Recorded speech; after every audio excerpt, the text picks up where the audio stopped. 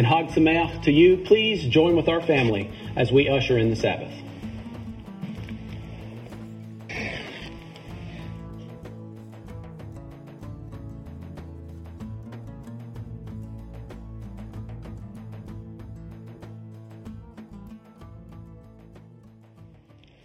Are you ready? Mm-hmm.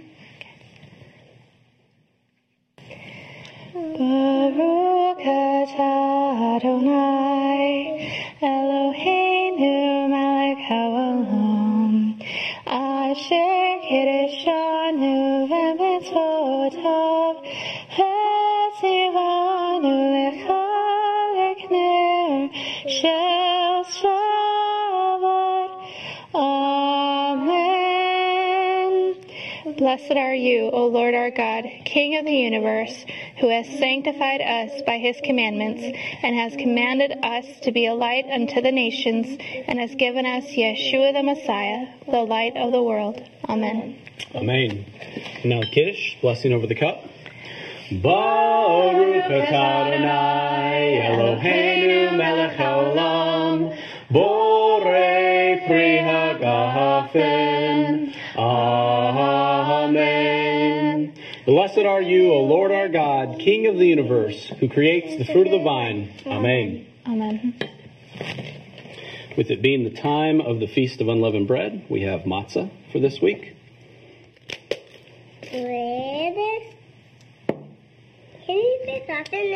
Chamotzi. Chamotzi lechem min haaretz. We give thanks to God for bread. Our voices rise in song together as our joyful prayer is said. Baruch atah Adonai Eloheinu melech haolam hamotzi lechem min haaretz. Amen. Blessed are you, O Lord our God, King of the universe, who brings forth bread from out of the earth. Amen. Amen. Here you go. Husbands, now let's bless our wives. Dear Heavenly Father, I thank you, Lord, for my wonderful wife that you have given to me. I thank you, Lord, for her, and I pray that you would bless her with your very best blessing. Bless her as she sees about the ways of the household, as she takes care of the children and educates them. And Father, I confess that I love her with all of my heart. And so, Father, I pray that you would bless her on this Sabbath day. We thank you in Yeshua's name. Amen. And now let's bless our sons. May the Lord bless you and keep you. May the Lord make his face to shine upon you and be gracious to you. May the Lord lift up his countenance upon you and give you peace. And may you be as Ephraim and Manasseh. It's okay. Amen. That. Now let's bless our daughters. May the Lord bless you and keep you. The Lord make his face to shine upon you and be gracious to you. May the Lord lift up his countenance upon you and give you peace. And may you be as Ruth and as Esther. Amen. Amen. Amen. Shabbat Shalom. Shabbat Shalom.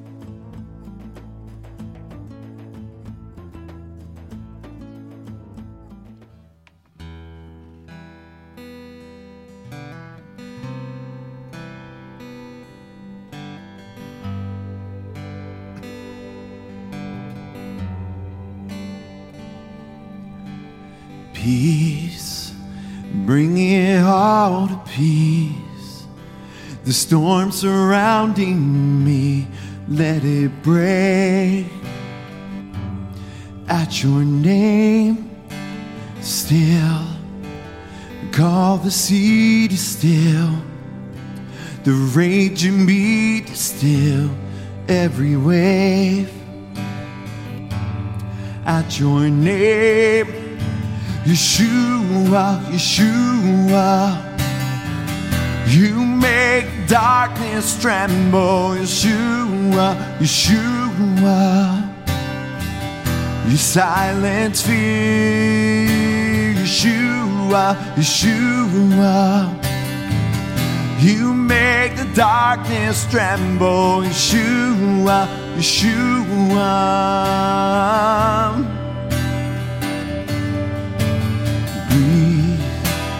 Call these bones to live, and call these lungs to sing once again. I will praise Yeshua, Yeshua. You make the darkness tremble, Yeshua, Yeshua. You silence fear, Yeshua, Yeshua. You make the darkness tremble, Yeshua, Yeshua. Your name is a light that the shadows can't deny. Your name cannot be overcome. Your name is a light forever lifted high. Your name cannot be overcome. Yeshua, Yeshua. You make darkness tremble, Yeshua, Yeshua. You silence fear, Yeshua, Yeshua. You make the darkness tremble, Yeshua, Yeshua. Your name is a light that the shadows can't deny. Your name cannot be overcome. Your name is a light forever lifted high. Your name cannot be overcome. Yeshua.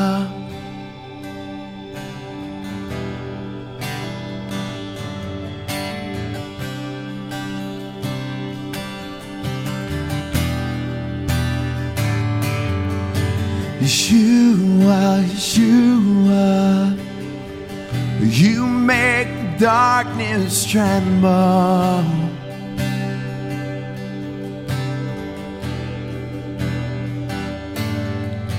Yeshua, Yeshua.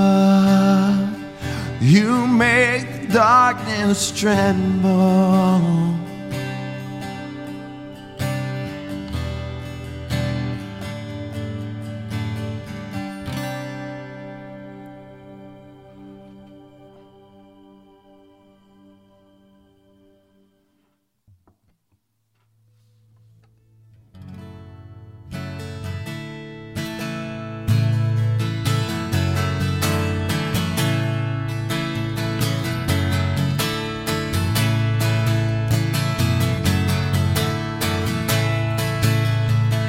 Water you turned into wine.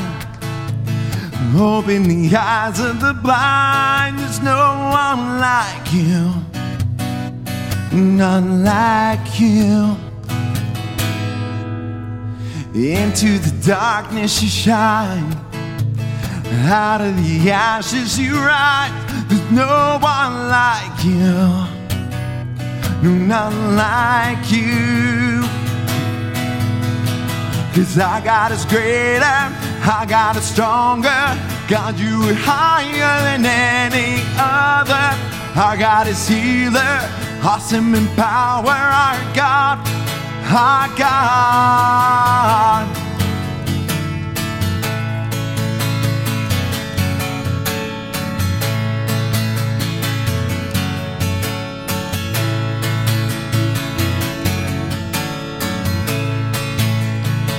Water you turn into wine. Open the eyes of the blind. There's no one like you, no, none like you. Into the darkness you shine. Out of the ashes we rise. There's no one like you, no, none like you. 'Cause our God is greater, our God is stronger. God, you are higher than any other. God is healer, awesome in power. Our God, our God. 'Cause our God is greater, our God is stronger. God, you are higher than any other. Our God is healer, awesome in power. Our God, our God. And if our God is for us, then who could ever stop us? And if our God is with us, then what could stand against? And if our God is for us, then who could ever stop us? And if our God is with us, then what could stand against?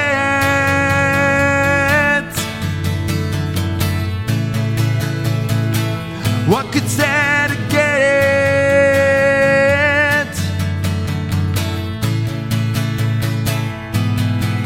'Cause our God is greater, our God is stronger. God, you are higher than any other. Our God is healer, awesome in power. Our God, our God. 'Cause our God is greater, our God is stronger. God, you are higher than any other. Our God is healer, awesome in power. Our God, our God.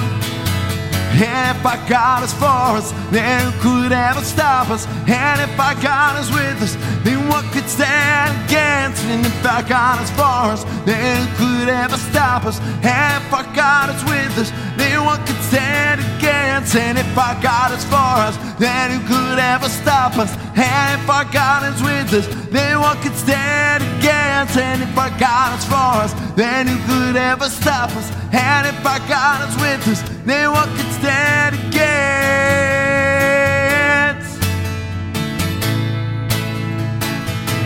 What could stand against?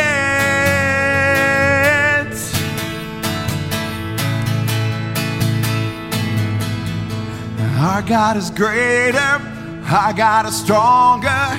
God, you are higher than any other. Our God is healer, awesome in power. Our God, our God. Our God is greater, our God is stronger. God, you are higher than any other. Our God is healer, awesome in power. Our God, our God. Ki mitzion tetze Torah, Ki mitzion tetze Torah, Urvar Adonai meYerushalayim. Baruch Shenatan Torah Torah, Baruch Shenatan Torah Torah le'amo Yisrael bekedushato.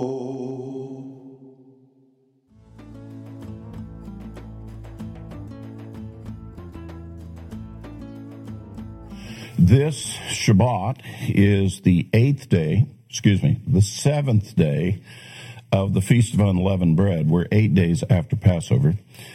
And on the seventh day of the Feast of Unleavened Bread, the Scripture calls for us to have a high Sabbath. There's a high Sabbath on the first day of the Feast of Unleavened, and a high Sabbath again on the seventh day. Before I take you into some Scriptures and teach you about that, we're going to kind of have a reality check here. I've been in the Messianic movement for a bunch of years, and others are coming into, and one of the things that captures us, and I say that in the most positive way possible, is the observance of Sabbath and the festivals of the Lord, and it becomes the focal point of our personal Messianic faith. We, of course, learn the great story of the Messiah by keeping the feast. And we have these times throughout the year to be in fellowship with one another and to enjoy congregational life and in the fellowship of our other brethren. And in particular, in the springtime, we kick it all off, so to speak, with Passover and the Feast of Unleavened Bread. And as you all know, During this week, we have been eating unleavened bread, and we're now coming to the final day of eating unleavened bread. Now, let me tell you, my observation is that in the Messianic movement, that when this day comes, there's great excitement. And you can go from congregation to congregation, assembly to assembly, and you will find this great excitement. Because at the conclusion of this day, we get to eat bagels and croissants and pizza and all kinds of leavened bread. And we, of course, for the last 7 days, and including Passover as the 8th, we have just been utterly starved from having this puffed up leavened bread. It's like we've been very austere, eating only unleavened bread this week. I think you all identify with that and understand what I'm talking about. However, that is not what the commandment tells us about. The commandment says that the great celebration is supposed to be on the final day of the Feast of Unleavened. We're not supposed to be celebrating that it's coming to a conclusion and that we eat leavened bread again. It's really about something else. And that's what I would like to make on this Sabbath, bring your attention to those things. Now, I want to cover a couple of basics, and then we will go into some more of the detail. Let us go back to Leviticus chapter 23, which is the chapter which specifies to us all of the feasts of Israel, and it gives specific commandments to us about the observance of it. And in particular, I want to take you to the commandment that has to do with the Feast of Unleavened Bread. The 7 days we call the Feast of Unleavened Bread. So let us go now to, we are in chapter 23. And then we're going to begin at verse 6, just a few verses here in chapter 23. Well, let me start at verse 5. In the first month, on the 14th day of the month, at the twilight, is the Lord's Passover. So we started eating unleavened bread really at Passover, but that's not necessarily the Feast of Unleavened Bread, that's just Passover. Then, verse 6, then on the 15th day of the same month, there is the Feast of Unleavened Bread to the Lord. For 7 days you shall eat unleavened bread. On the first day you shall have a holy convocation. You shall not do any laborious work. But for 7 days you should present an offering by fire to the Lord. And on the 7th day is a holy convocation, and you shall not do any laborious work. It's from these verses that we come up with the expression that we say on the first day of unleavened bread, it's a high Sabbath. We do no laborious work, mean we're going to have a Sabbath. We're going to cease from work and treat it as though it's a Sabbath. But we call it a high Sabbath because it's specifically specified in the Scripture. Let me tell you when the high Sabbaths of the Feast of Unleavened Bread always are. Always are.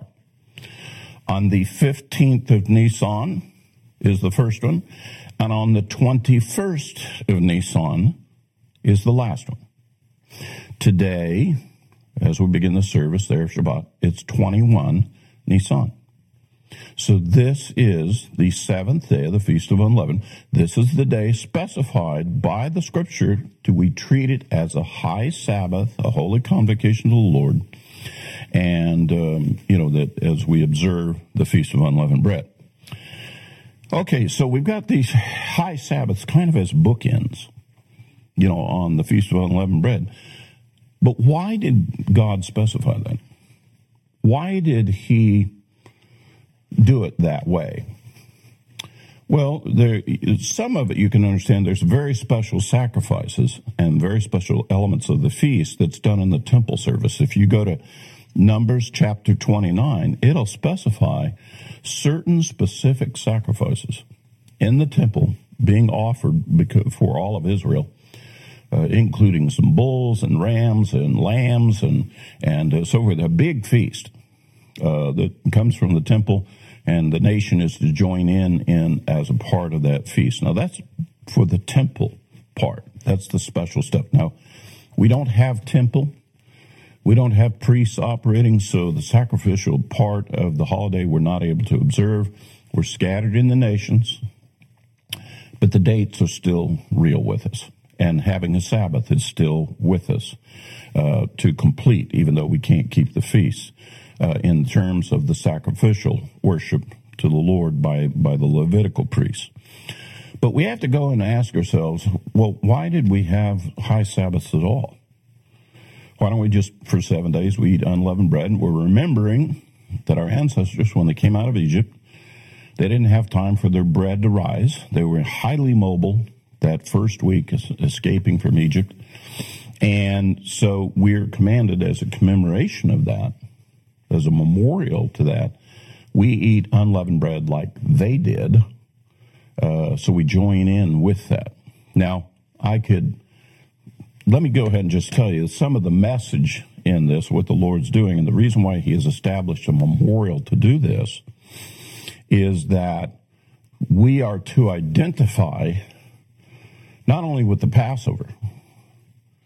If you recall, in the Passover, we are to tell our children, it is I whom the Lord passed over. It is I whom the Lord brought out of Egypt, and we're to teach our children every year at the Passover these things. And we are instructed that the proper way to observe the Passover is to consider yourself there being personally passed over by the angel of the Lord. But when it comes to this Feast of Unleavened Bread, the emphasis then is, I want you to eat and internalize. I want you to eat the same bread they ate. For that 7 days, I want you to eat what they did. And it's to draw you back to the history of what actually took place. And so we memorialize it. And the Lord has called for this to be done. Every year he wants us to remember what transpired, what took place there with our ancestors. And to identify with them. In this case, eating the same bread they ate. So we have this high Sabbath on the first day of the Feast of Unleavened, and then we have this high Sabbath on the seventh day of the Feast of Unleavened. So what exactly took place? Well, about the Passover. The angel of the Lord passed over, and the next morning they get up, and the firstborn of Egypt have been killed. And at that point, Pharaoh says, get out. And so everybody's packing up. On the very next day, that's when they started leaving all of their homes in Egypt, and they started collecting. And the scripture tells us they gathered first in Egypt, in an area of Egypt. They all kind of came from all the different places they had been, and they all collected first at a city called Sukkot. And they called it, Sukkot means temporary dwellings or huts or tents.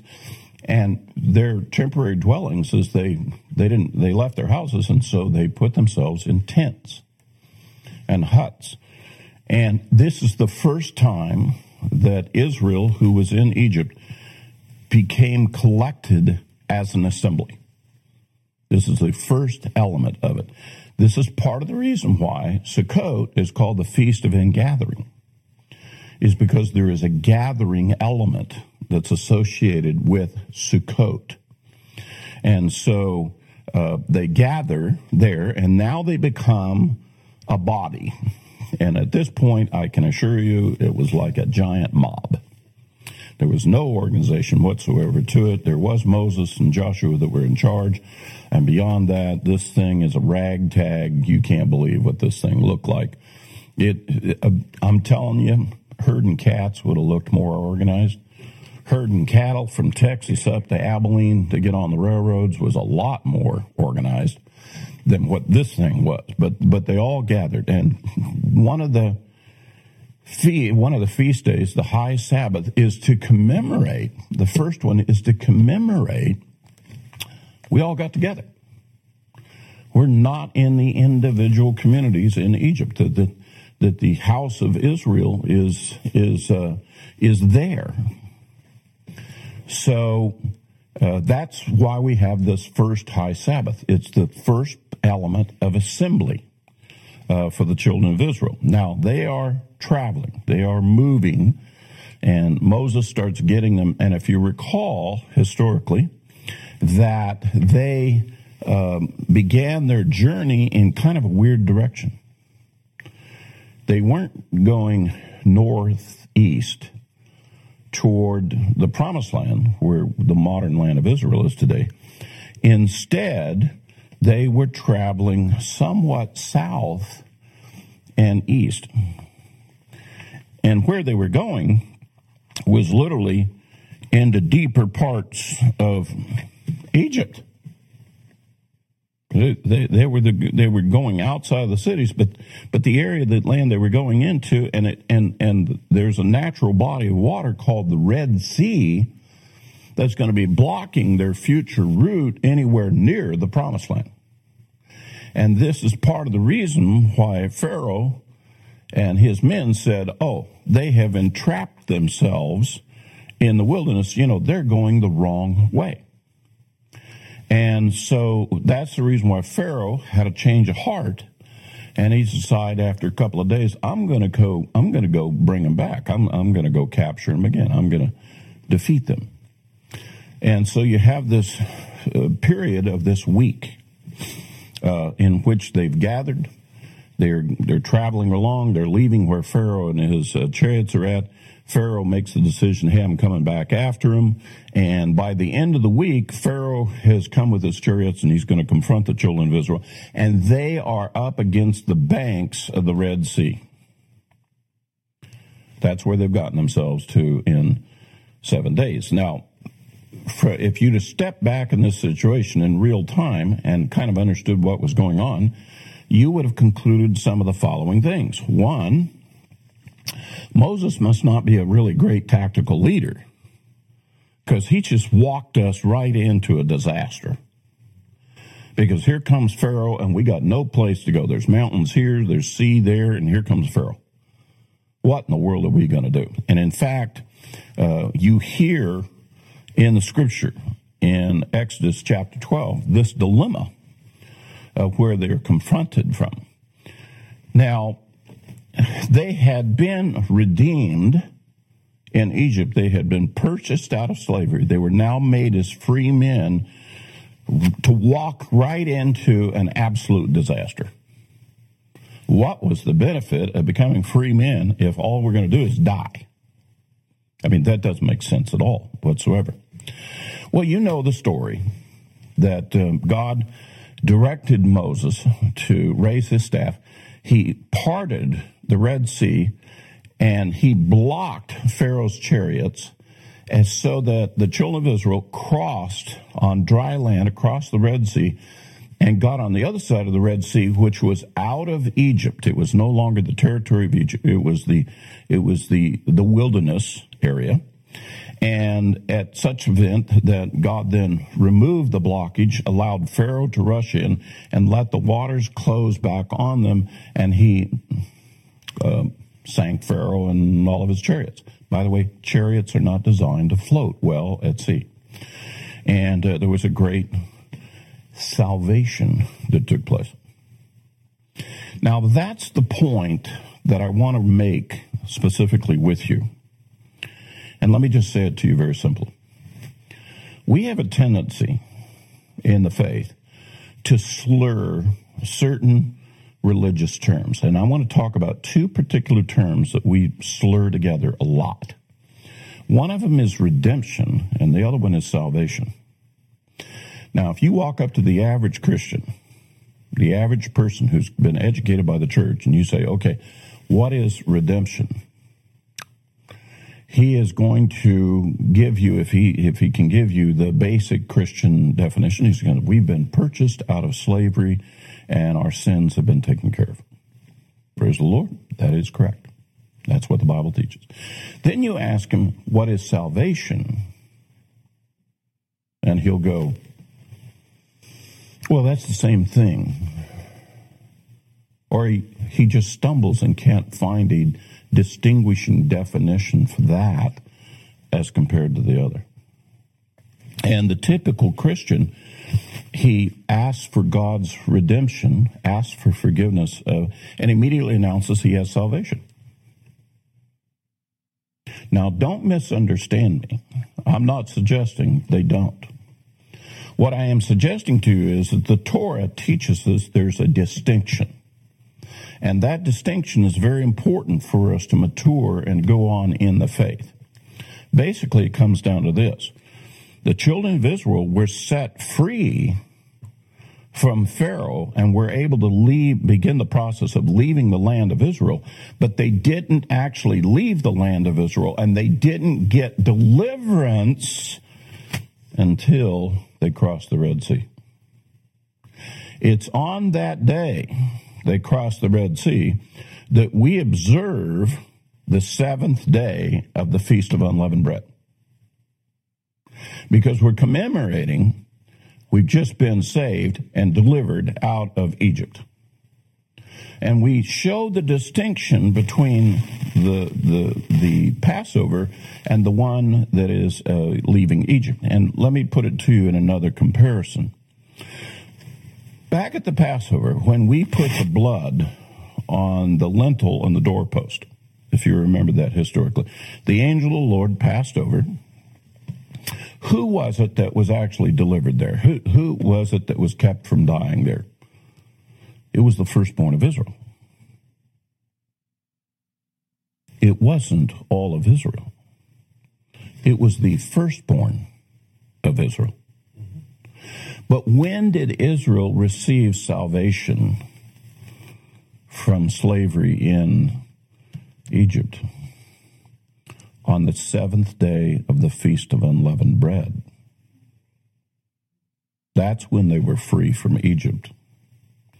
Now, with that said, I want to read to you what the Scripture tells us specifically. I want you, with that understanding, I want you to listen a little more closely as to what has been transpired.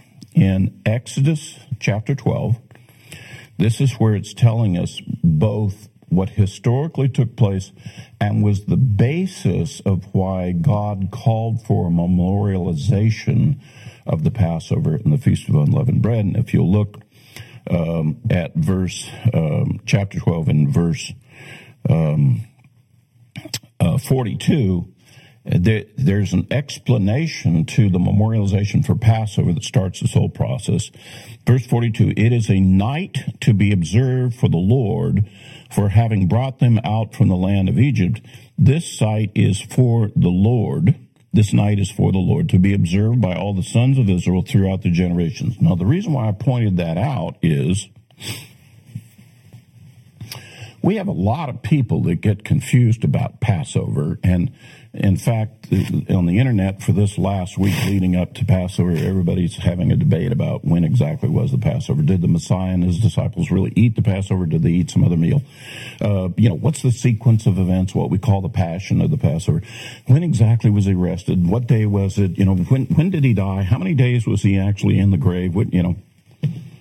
And every year we go through this. By the way, it's not that we Messianics are weird. This discussion has been going on for a couple of thousand years. And in fact, this is one of the major distinctions and differences between the Pharisees and the Sadducees. The Sadducees held to the idea that Passover was to be eaten in the home on the eve at the beginning of the 14th of Nisan, just like what the Scripture says. But the Pharisees came along and they said, no. We have the day of Passover, the daytime of the 14th. It's really the evening of the 15th that we really do that. And so there's a full day off. And to get the thing stretched out into 8 days, they add one more day at the end of the Feast of Unleavened Bread. Judaism will stop the Feast of Unleavened Bread on the 22nd of Nisan, not the 21st, as the Scripture tells. And there's been ongoing debates and arguments about that for quite some time. In fact, there were debates going on about that in the days of Yeshua. And to this day, that argument and that confusion still exists. And now that we believe that the Messiah was in the midst of it, that just adds to the confusion about when exactly were these days and all that kind of stuff. I am not going to sit here and give you what is my consensus and my judgment on with regard to all these things. The thing I do want you to notice, though, in either of the cases, is that according to verse 42, it's nighttime when the Passover is to be observed. So the emphasis on Passover day that I keep hearing everybody arguing about their different chronology things is completely off point. What is on point is when did they eat the Seder meal, what night? And I submit to you that that is the compelling difference between eating the Passover on the 14th at night or the 15th at night. If you're eating it at nighttime on the 15th, it can't possibly be the 14th of Nisan. It can only be the 14th of Nisan if you're eating it the night before the Feast of Unleavened Bread. So with that said, as we go through this chronology, let me take you down further so that we can see historically what has taken place. Chapter 13, verse 3. And at this point, I want you to know he's finished the instructions for the memorial Passover. And then he comes to verse 3, and at this point, they've crossed the Red Sea. We're not in Egypt. We're not at Passover night anymore. This whole scenario is taking place. We are at the final day of the Feast of Unleavened Bread. We're at day 7 right now. So beginning at verse 3, here's what it says about this last day. Chapter 13, verse 3, and Moses said to the people, remember this day in which you went out from Egypt. Because this is the day they crossed the Red Sea. They are no longer in the land of Egypt. Everything was preparatory of it. At this point, they're out of the land of Egypt. Remember this day that you went out completely from Egypt, from the house of slavery. For by a powerful hand the Lord brought you out from this place, and nothing leavened shall be eaten. We're talking during the Feast of Unleavened Bread. And he said, on this day that I brought you out, do not eat leavened bread. Because it's on the 7th day of the Feast of Unleavened Bread, they went across the Red Sea. They got out completely out of Egypt, and God delivered them from the Egyptians and saved them. Think about that for a moment. They were saved on that day. Verse 4, on this day in the month of Aviv, you are about to go forth, and it shall be when the Lord brings you into the land of the Canaanite, the Hittite, the Amorite, the Hivite, the Jebusite, which he swore to your fathers to give to you, a land flowing with milk and honey, that you shall observe this rite in this month. For 7 days you shall eat unleavened bread, and on the 7th day there shall be a feast to the Lord. The emphasis is not on the first day of the Feast of Unleavened Bread. The emphasis is on the 7th day of the Feast of Unleavened Bread. But let's examine us. For us, in most Messianic communities, we have the Passover. We start eating unleavened bread. Big deal. Clean the leaven out of the house. A lot of emphasis on it. We're eating unleavened bread. We're making matzah pizzas. We're making matzah candy. We're grinding up matzah and making matzah ball soup. We're having a great time. We get down to the 7th day, and it just kind of dwindles down to, oh boy, I really am looking forward to some pizza.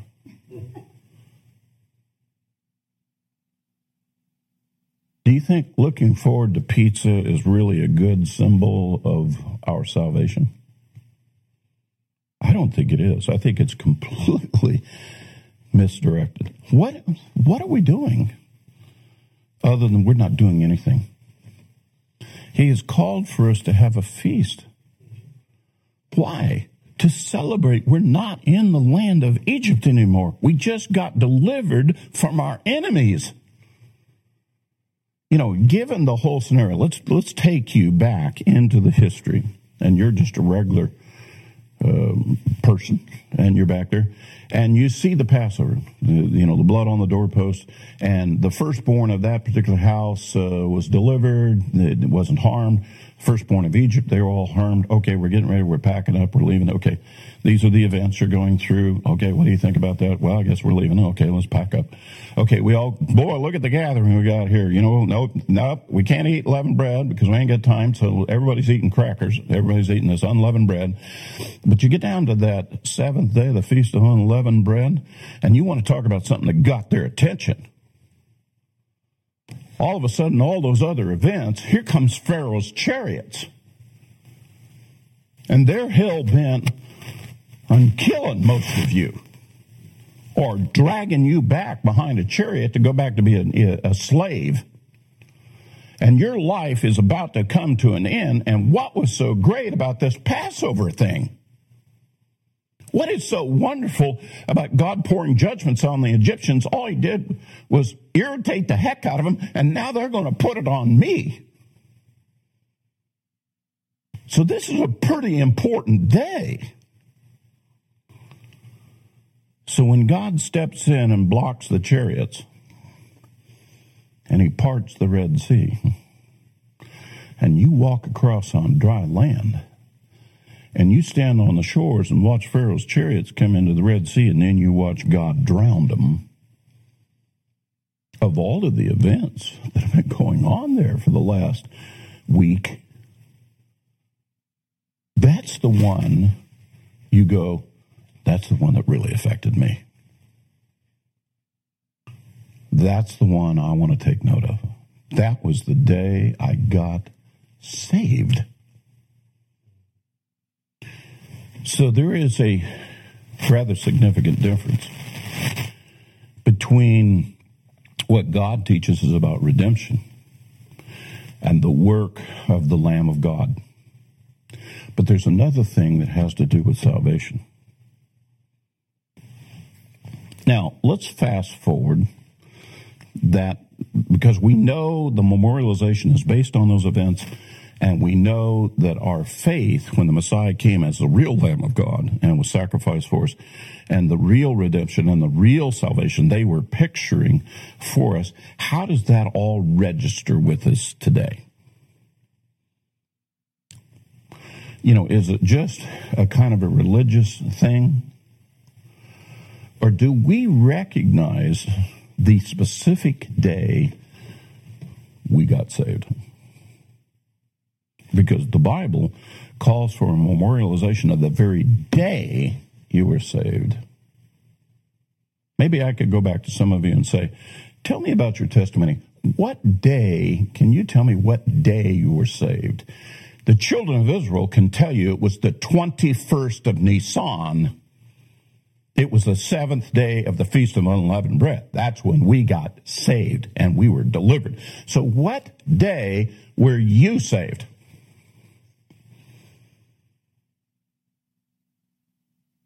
I'm not sure that a lot of our brethren have been around for a while and know the Lord. I'm not sure they can remember the exact day they got saved, because it never quite registered with them, did it? When I was a young sailor and I was involved in evangelical ministry and learning how to lead people to the Lord, there was one whole category of training that we used to have to do, which was called assurance of salvation. And this was for somebody who had come in and they had called upon the name of the Lord, asked God for forgiveness of their sins, invited the Lord into their life, and had repented of their lifestyle and their sins before, and now they were going to be walking before the Lord. And we started the first steps of trying to teach them about the faith and get them a Bible and teach them how to pray and get in fellowship with other brethren. We're doing all the basics of what we call discipleship. And we had this category called assurance of salvation, because we would have a lot of people who would get started, and then they would kind of fade off. And it was like, well, that was interesting, that first experience, that first conversation I had with it, but but other things are happening now. The rest of my life is happening. And so and we would have to, and they would get doubts. So you begin to doubt, well, now what happened there, and what did I, am I. And so we used to have certain scriptures, and we used to spend time specifically covering this point. Let me teach and assure you of your salvation. And we would give scriptures that would reinforce that God had this promise that if you'll repent and you'll believe in him, you'll receive forgiveness and receive the gift of eternal life. That's what we would do. That's called assurance of salvation. We would kind of shore that up, reinforced those points, get them to accept those things and be able to keep going, beyond that. And the reason why we have to do the assurance of salvation thing is because the actual event of getting saved, for most people in the faith, it's really just about acknowledging God and going in a different direction.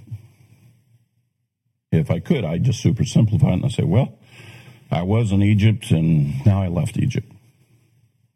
And for a lot of Christians, it's like, yeah, I left Egypt and I had a lot of fun while I was there. They had all kinds of different things, and now I'm a Christian, and now I'm in the wilderness, and there's no fun, and there's nothing here. And the temptation to go back to Egypt is tremendous. I mean, what's so great about being in the wilderness? There's nothing here except you guys. So that's part of the reason I want to give you. That's part of the reason why the Lord said, in this memorialization process, I need you to emphasize what happened on the 8th day. Or the 7th day. I need you to emphasize the 7th day of the Feast of Unleavened Bread. I want you to hold a holy convocation, a high Sabbath. I want you to eat a feast to me. I want you to acknowledge what took place. I want that to be part of your ongoing testimony that you can answer, when was I saved out of Egypt? For a lot of us, we don't keep that part of the memorialization, and as a result, we need assurance of salvation every once in a while because we've forgotten. It didn't quite register. It didn't quite sink in. It didn't quite hit us what really happened. And that's the reason why, redemption, salvation, they're the same thing. No, they're not. They are not the same thing. There are some very distinct differences. If you don't get it right about the salvation issue, if you don't get it right about that, you're going to have a lot of problems in your spiritual walk later on. The children of Israel in ancient times, they were tempted to go back to Egypt. So will you. You are going to be tempted to go back to Egypt and forget all this, running around in the wilderness, this austere new lifestyle we call walking in the faith. Don't get to do a lot of the things that we used to get to do. Not that exciting, in your opinion. And what it is there's a failure to understand how incredible this salvation was. So let me offer just a little something for you. Before the Lord did what he did for you, before you accepted his redemption, before you received his salvation, let me go ahead and just kind of tell you what was stacked against you. You were born into this world, and immediately were in an unclean place, an unholy place. Stuff had been done by others before you. You had nothing to do with the decisions that took place. This place is corrupted. This place, although it's trying to have life, is full of death. And every one of us, in our mortal form, have a sure destiny of death in front of us. Every one of us are going to die. About as certain as you standing there on the banks of the Red Sea watching the Egyptian chariots come. At that moment, you are coming to terms with your mortality. Whether you realize it or not, from the moment you're born, you're in that position. You might as well be standing right there on the banks of the Red Sea. Now, some of you are doing what they did. They turned away, didn't pay attention to the chariots. Some wanted to stick their head in the sand. Some of them wanted to throw themselves in the Red Sea and drown because they didn't want to deal with the Pharaoh. And some of them just wanted to act like nothing was happening. And some of them said, oh, let's go give ourselves back up. We'll be slaves again. And you come into this world, and you're just like those people there. And you're starting to make a decision about, okay, what is my mortal life going to be back? Am I going to allow myself to be enslaved by sin in the world? I'll accept that. Or am I going to ignore what's going on? I'm just going to be in complete denial. Or am I going to go ahead and go take the final step? I'll solve the problem. I'll just kill myself. Or some of you are going to go for other falsehoods and other things and try to put a spin on all of this and try to tell yourself it's okay. The reality is we're all in that situation. We're in the just like they were back at the banks of the Red Sea. You're mortal. You're born in this world. That's where you're at. You've heard the story of redemption. You've heard the testimony of redemption, the Messiah. The Lamb of God has been slain for you. Here you are. Okay, well, that's nice. I like that story. I don't mind hanging out with the people that believe in that story. Okay, I'll believe in that story, but you're not saved yet. Not until you cross the Red Sea. Not until you suddenly discover what God really has done for you. And you see your enemies defeated. Now, there are two elements that I want to elaborate on because this is the way Paul tries to teach some of this. One of the things he says about this life is that we are all working out our salvation. And I really love that expression because he's talking about something that's inside of you working its way outward into your life. In other words, I've accepted the redemption of the Lord. I have the promise of eternal life, forgiveness of sins. But I'm still in the process here as a mortal. Those things are working their way out into my life and becoming a reality in my life. It's what we call discipleship. You know, we take the person who's accepted the Lord and we're working with him and trying to teach him so that all those things can be worked their way out into his life. And it's called working out your own salvation. You're headed toward the goal of salvation, and you're trying to get there. And then the other element that has to do with that is that the question is, at any given time, are you saved or not? And I love my Baptist brethren. They have this doctrine called eternal security, which says, oh, you're already saved. You're already saved. That's it. You know, you're done. Others are going, wait a minute. There's a lot of scripture here that says, don't test the Lord. And I like to remind everybody that the children of Israel who had full salvation from God, full redemption from God, a lot of them didn't make it to the promised land. In fact, of that generation that made it, only 2 made it. The rest were judged and died in the wilderness. You know what that means? They died in their mortal frame. And by the way, here in this world, even though you're a believer, you are subject to your mortality.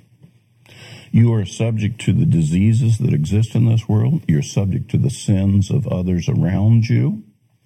You're subject to your sins. In other words, this isn't the kingdom yet. This is not what the ultimate goal. This is not, quote, the promised land yet. All you get when you get salvation is basically, I don't have to deal with the Egyptians and certain death. And now I have a hope and a promise that I'm on a journey now to the promised land. We're on a journey to the promised land. Because when you get to the promised land, it's a whole nother ball game. Even then. You know what that's called in the scripture? Atonement.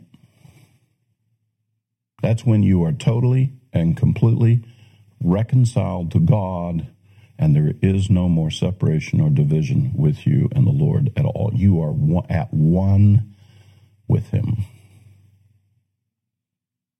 And we're working toward atonement, but we still don't have it yet.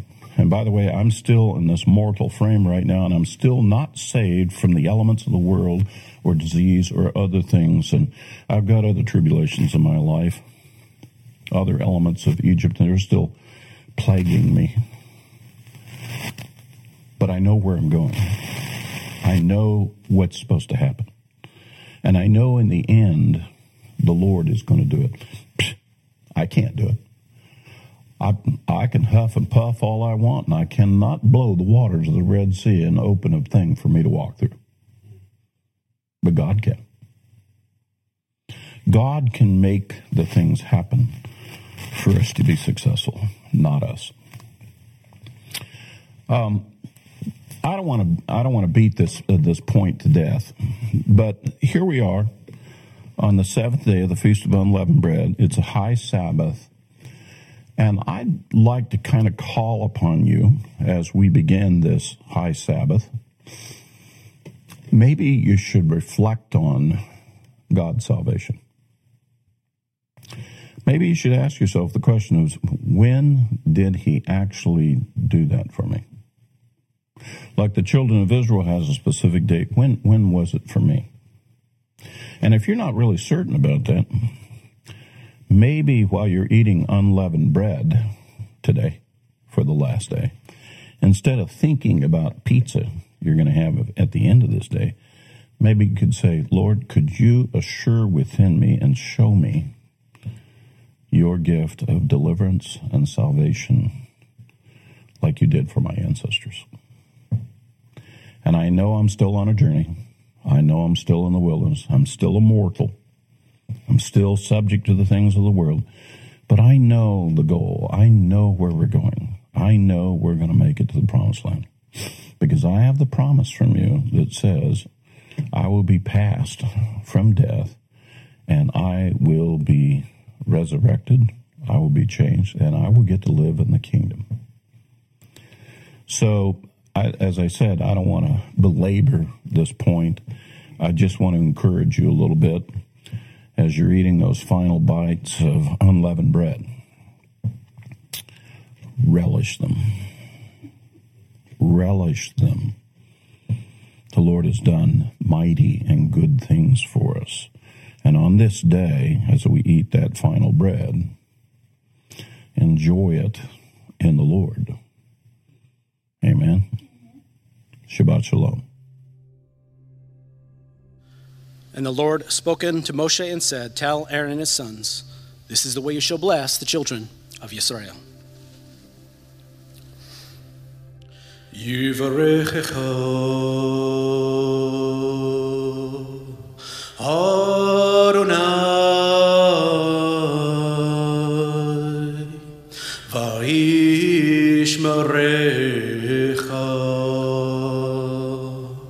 Yair Adonai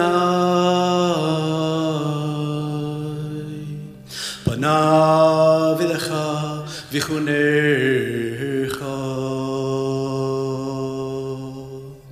Yisa Adonai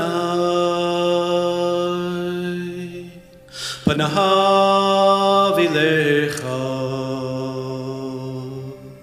Vayasim lecha, lecha, shalom. B'shem Yeshua HaMashiach, Sarcha Shalom, Shalom. May the Lord bless you and keep you. The Lord make his face to shine upon you and be gracious to you. May the Lord lift up his countenance upon you and give you peace. In the name of Yeshua the Messiah, the Prince of Peace. Shalom.